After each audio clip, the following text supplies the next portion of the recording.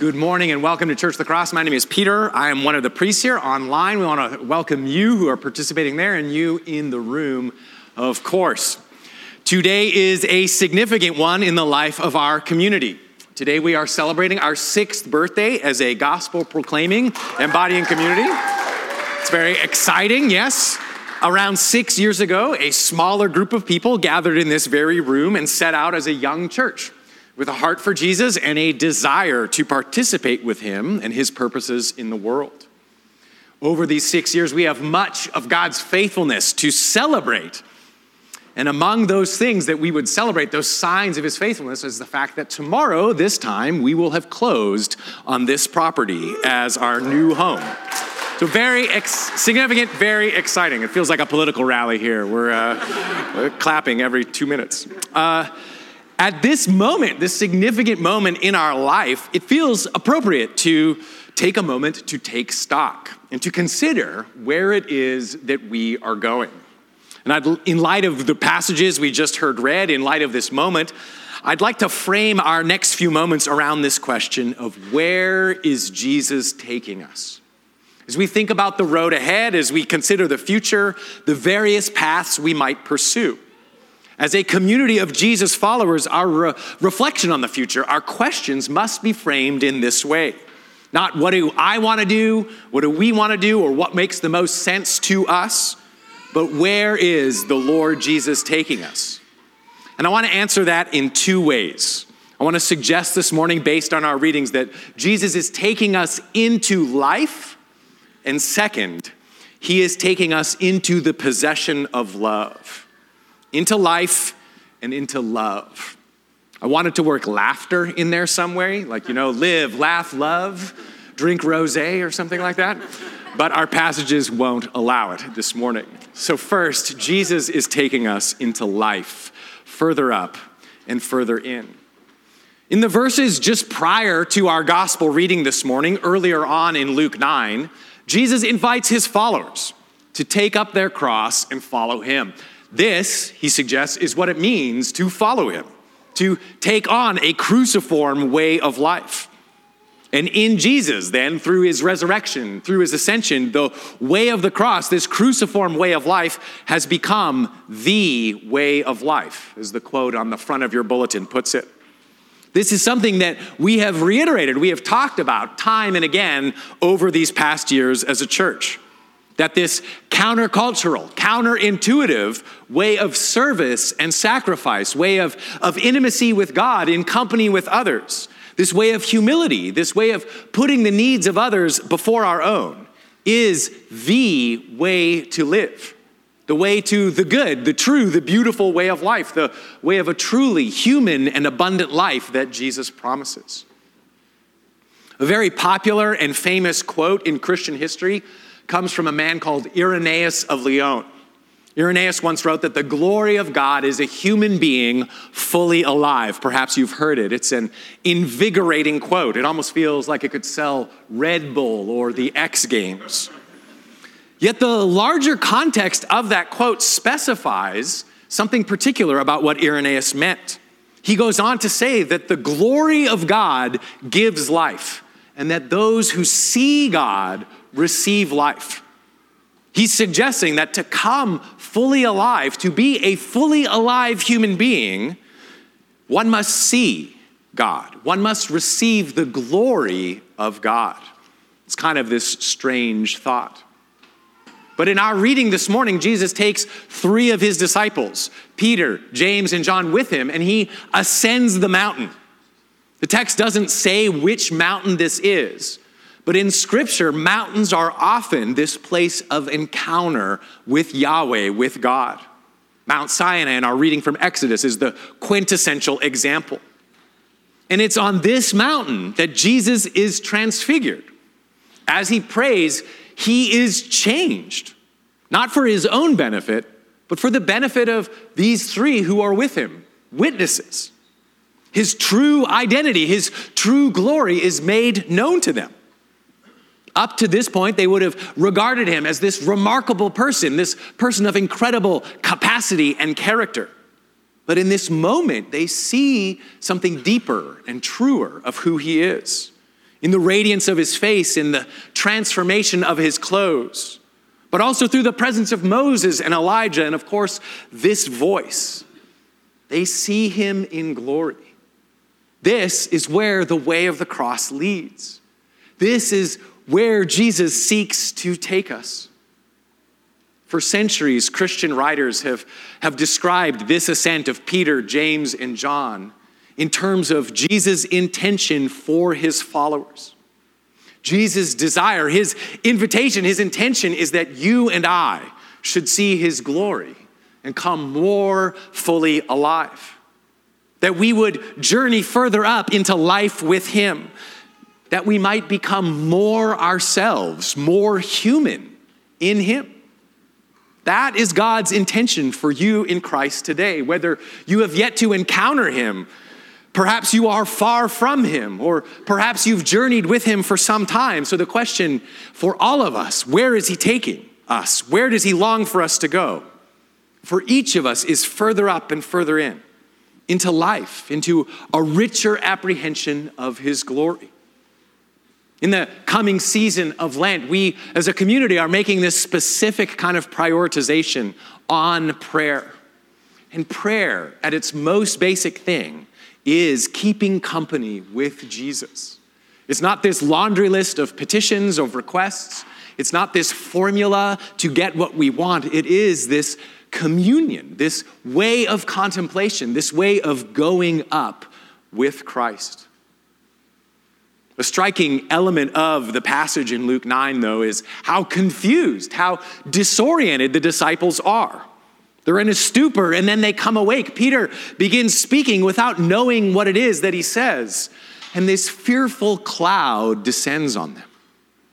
The cloud is this symbol of God's presence, but it's also this place of disorientation, confusion. I think these elements are illustrative of what it can mean for us to go where Jesus takes us. The journey into the glory, into the life of God may often for us feel to be a journey into confusion, into fearful circumstances. No doubt some of you have this experience, where to follow Jesus has meant to move out from safety, where following Jesus meant journeying into the unknown, into the place where the step of faith stabbed you in the back, such that you're not sure it's worthwhile to follow him, that he's trustworthy. I don't have easy answers for you, and I have no guarantees about the future. I am struck again and again how in the Gospels it is precisely because they are with Jesus that the disciples encounter trouble, earthly failure, and suffering. With him, they journey into the fearful cloud, where things are obscured and the way forward is so often hidden. Why must it be this way? It may simply be because to be with Jesus is to enter the fray, to enter into the clash of kingdoms, the kingdom of heaven and the kingdoms of the earth. So to be with him means to move into the fog of war. But what our passage does seem to indicate, and what the lives of saints so often reveal, is that in the clouds, in the darkness, through the difficulties, there can be this deeper experience, this deeper apprehension of God's glory, a deeper aliveness for those who are with Christ. There is a grace that can come only through suffering. Not that suffering itself is a good, but that by God's Holy Spirit can result in us, in human persons, coming more alive, coming to more fully reflect God's mercy, grace, and compassion. There are people who through suffering with Christ are rendered more deeply compassionate, more profoundly marked by gratitude, more able to relinquish their impulse to grasp, and thus rendered more human, more gloriously alive. For those on the journey with Jesus, suffering and difficulty themselves can be turned toward God's glorious purposes, toward our growth in life. Even death, even the failing of our bodies, Paul writes in 2 Corinthians chapter 4, does not overcome Jesus' intention that we would grow in glory. So we set out, we keep on in the way of the cross. And even more, our text suggests that in the fearful, in the obscuring cloud, in the darkness, where Jesus so often leads us, there the word of the Lord is present. The voice of God can still be heard. Don't be afraid, the disciples hear. And they hear there the confirmation of God the Father being with and for his Son. Think of the confidence this would have engendered.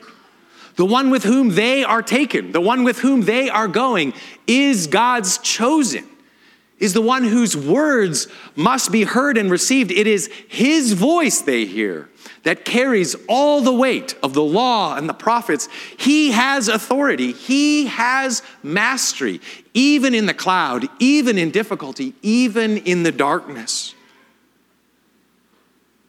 Gregory of Nyssa, this ancient church father, wrote of this journey up the mountain. He described Moses going up the mountain and having this vision of God. And he says, Moses' vision of God began with light. And afterward, God spoke to him in a cloud. But when Moses rose higher, he saw God even in the darkness. Where is Jesus taking us?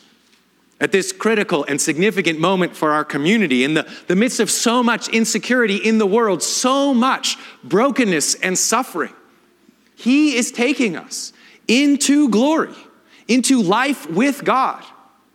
Yes, perhaps further into suffering, into challenge. But whatever clouds the future may hold, we have confidence that the one with whom we go is with us to the end. And that he is the one to whom all authority is given. And that his intention is that we would radiate the goodness of God's glory. His purpose, that you would be transformed to reflect his likeness, as Moses does, will surely happen. Whatever else the future might hold for us as a church or for you in your life, as you keep company with Jesus, as we as a community keep company with Jesus, this outcome, the glory of God, a human person fully alive, will happen among us and in you. He's taking us into life.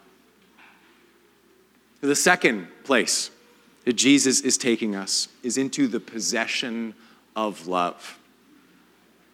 Our New Testament reading this morning is written by the Apostle Paul to the church in Corinth, his first letter. And the church in Corinth was, to put it frankly, a dumpster fire. I remember preaching from 1 Corinthians early on in our life as a church, the first couple of weeks. And I remember commenting in that sermon, however difficult things might get, however far awry they might go among us, we can take comfort that it probably won't get as bad as it did in Corinth. That was almost our tagline as a church. Church of the Cross, at least we're not Corinth. Set expectations low and then exceed them. This was a community, a Christian community that was barely functioning because of its rivalry and arrogance, with this disordered vision of what it meant to be mature and strong, this kind of belief in kind of spiritual fireworks as the confirmation of one's maturity. And it was rife with immorality, like people are doing crazy things. In many ways, it was a community that was out of step with where Jesus intended to take it. And so our passage this morning involves Paul's correction to them, this challenge to them to go where Jesus longs to take them. And according to him, that means into the possession of love. This is the most excellent way he refers to. This is where Christ longs to take them, to take us, that we might have love. Whatever else the Lord has in store for us in the years to come, whatever good work he has called us to, first and foremost in him, we have an invitation to the way of love, into the love that he as the Son shares with the Father, into the love that is the very presence of God, the Holy Spirit. In verses 1 through 3 of chapter 13, Paul describes this number of good things that might be done in the name of Jesus by a church. Giving to the poor, sacrificing one's comfort and security, prophesying, speaking in tongues, growing in knowledge of God's mysteries. Good things. We hope those things happen here among us. But such actions, he says, good as they might be, are in vain if done apart from the giving up of ourselves to love, to the love of Jesus, to the love of God. That this kind of misaligned life is possible speaks to the reality that so many of us know and can name. That people who take the name of Christ often, all too often, do not exhibit the life and love of Christ. We are very good at finding religious ways, praiseworthy ways, to avoid going where Jesus would take us, going with him. Our selfish, self-interested capacity to take good things, actions for others, and twist them to become about our own security, our own righteousness, is incredible. Not even mad, I'm impressed. Something like giving to the poor in our sin-stained hearts and lives can easily become this way of self-promotion, self-aggrandizement, another means of proving ourselves over and against others. But this is not to say that love for Paul, that the way of love that he is challenging us to, the way of love that Jesus calls us to, is this kind of amorphous or ill-defined thing, this vague, like touchy-feely thing. Verses 4 through 7 in chapter 13 outline for us in concrete terms what it is to have this love, to walk in this way. They show us what love looks like in practice. Love is patient. Love is kind. It does not rejoice in evil. And even more than this list, we have a living example. New Testament scholar Gordon Fee has suggested that we might put Jesus' name in the place of love in these verses, such as his embodiment of love. Jesus is patient. Jesus is kind. Jesus does not fail. He shows us what love looks like. Interestingly, Fee also suggests that we might put our own name in the place of love in these same verses. And he writes, swiftly feel the weight of our own need for repentance and forgiveness. Peter is patient. Peter is kind. Always? Lord, have mercy. Church of the Cross always protects, always trusts, always hopes. Church of the Cross always perseveres. Yes, Lord, make it so. Your will be done among us this time in this place. The famous short story, The Rabbi's Gift, focuses on a monastic community that has fallen on hard times, dwindled to only a few members. Seeking the way forward, the abbot and 4 remaining monks seek out the wisdom of a nearby wise man, a rabbi. And they will inquire of him, what should we do? And he tells them, I'm afraid I have no advice to give. All I can tell you, though, is that the Messiah is one of you. They return discouraged and perplexed. But in the ensuing months, something remarkable happens. Wondering if one of the others might, yes, just be God's anointed one. The monks, the abbot, begin to treat each other with remarkable honor, remarkable dignity. They put the needs of one another ahead of their own. They regard each other as more important, of greater value. They build up and seek the good of each other. And their community is transformed, marked by love and renewed. I like that story. It speaks of a community that is given over to love, given over to the edification of one another, to the seeking of their common good. Would we grow and increase as such a community among ourselves and as a community for the world around us? I believe this to be Jesus' desire for us, where he wants to take us. But I also fear that this story somehow misses the mark, is somehow incomplete. That we or any human community could become such a community of love is not merely a matter of wisdom.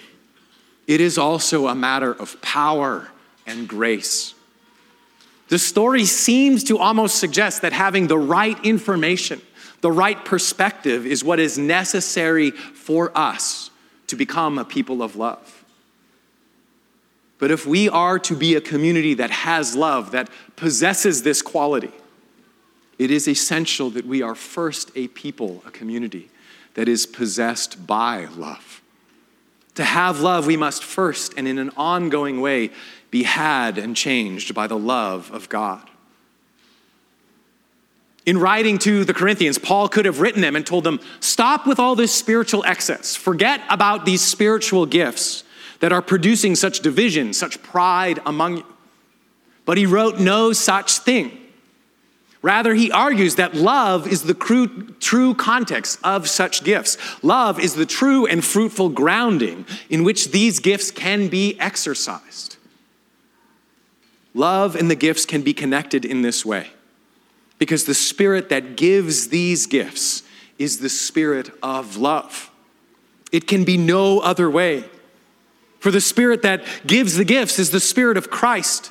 It is the Spirit, the Holy Spirit of God, and God is love.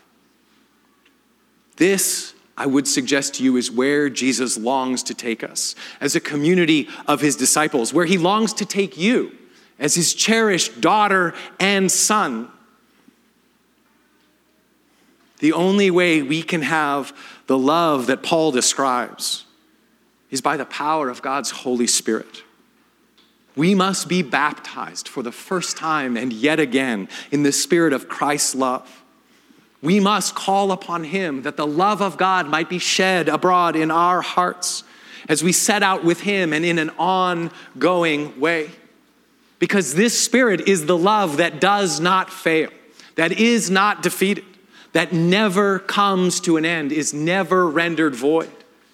And into this love, Jesus longs to take you.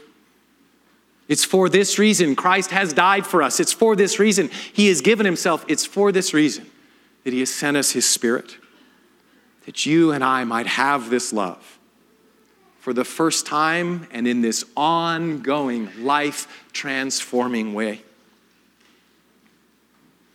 Where does Jesus long to take us? What is Jesus' intention for us as Church of the Cross? He longs to take us into life and into the possession of his love. May Church of the Cross be a place, a community where the glory of the Lord in Jesus is beheld. And may it be a place where the love of Christ is experienced, that we might know and reflect his glory, that we might have his love for a hurting and broken world. Today, in this significant season, in the future, whatever else may come, we say, lead us on, Lord Christ. Take us where you will. In the name of the Father, the Son, and the Holy Spirit. Amen.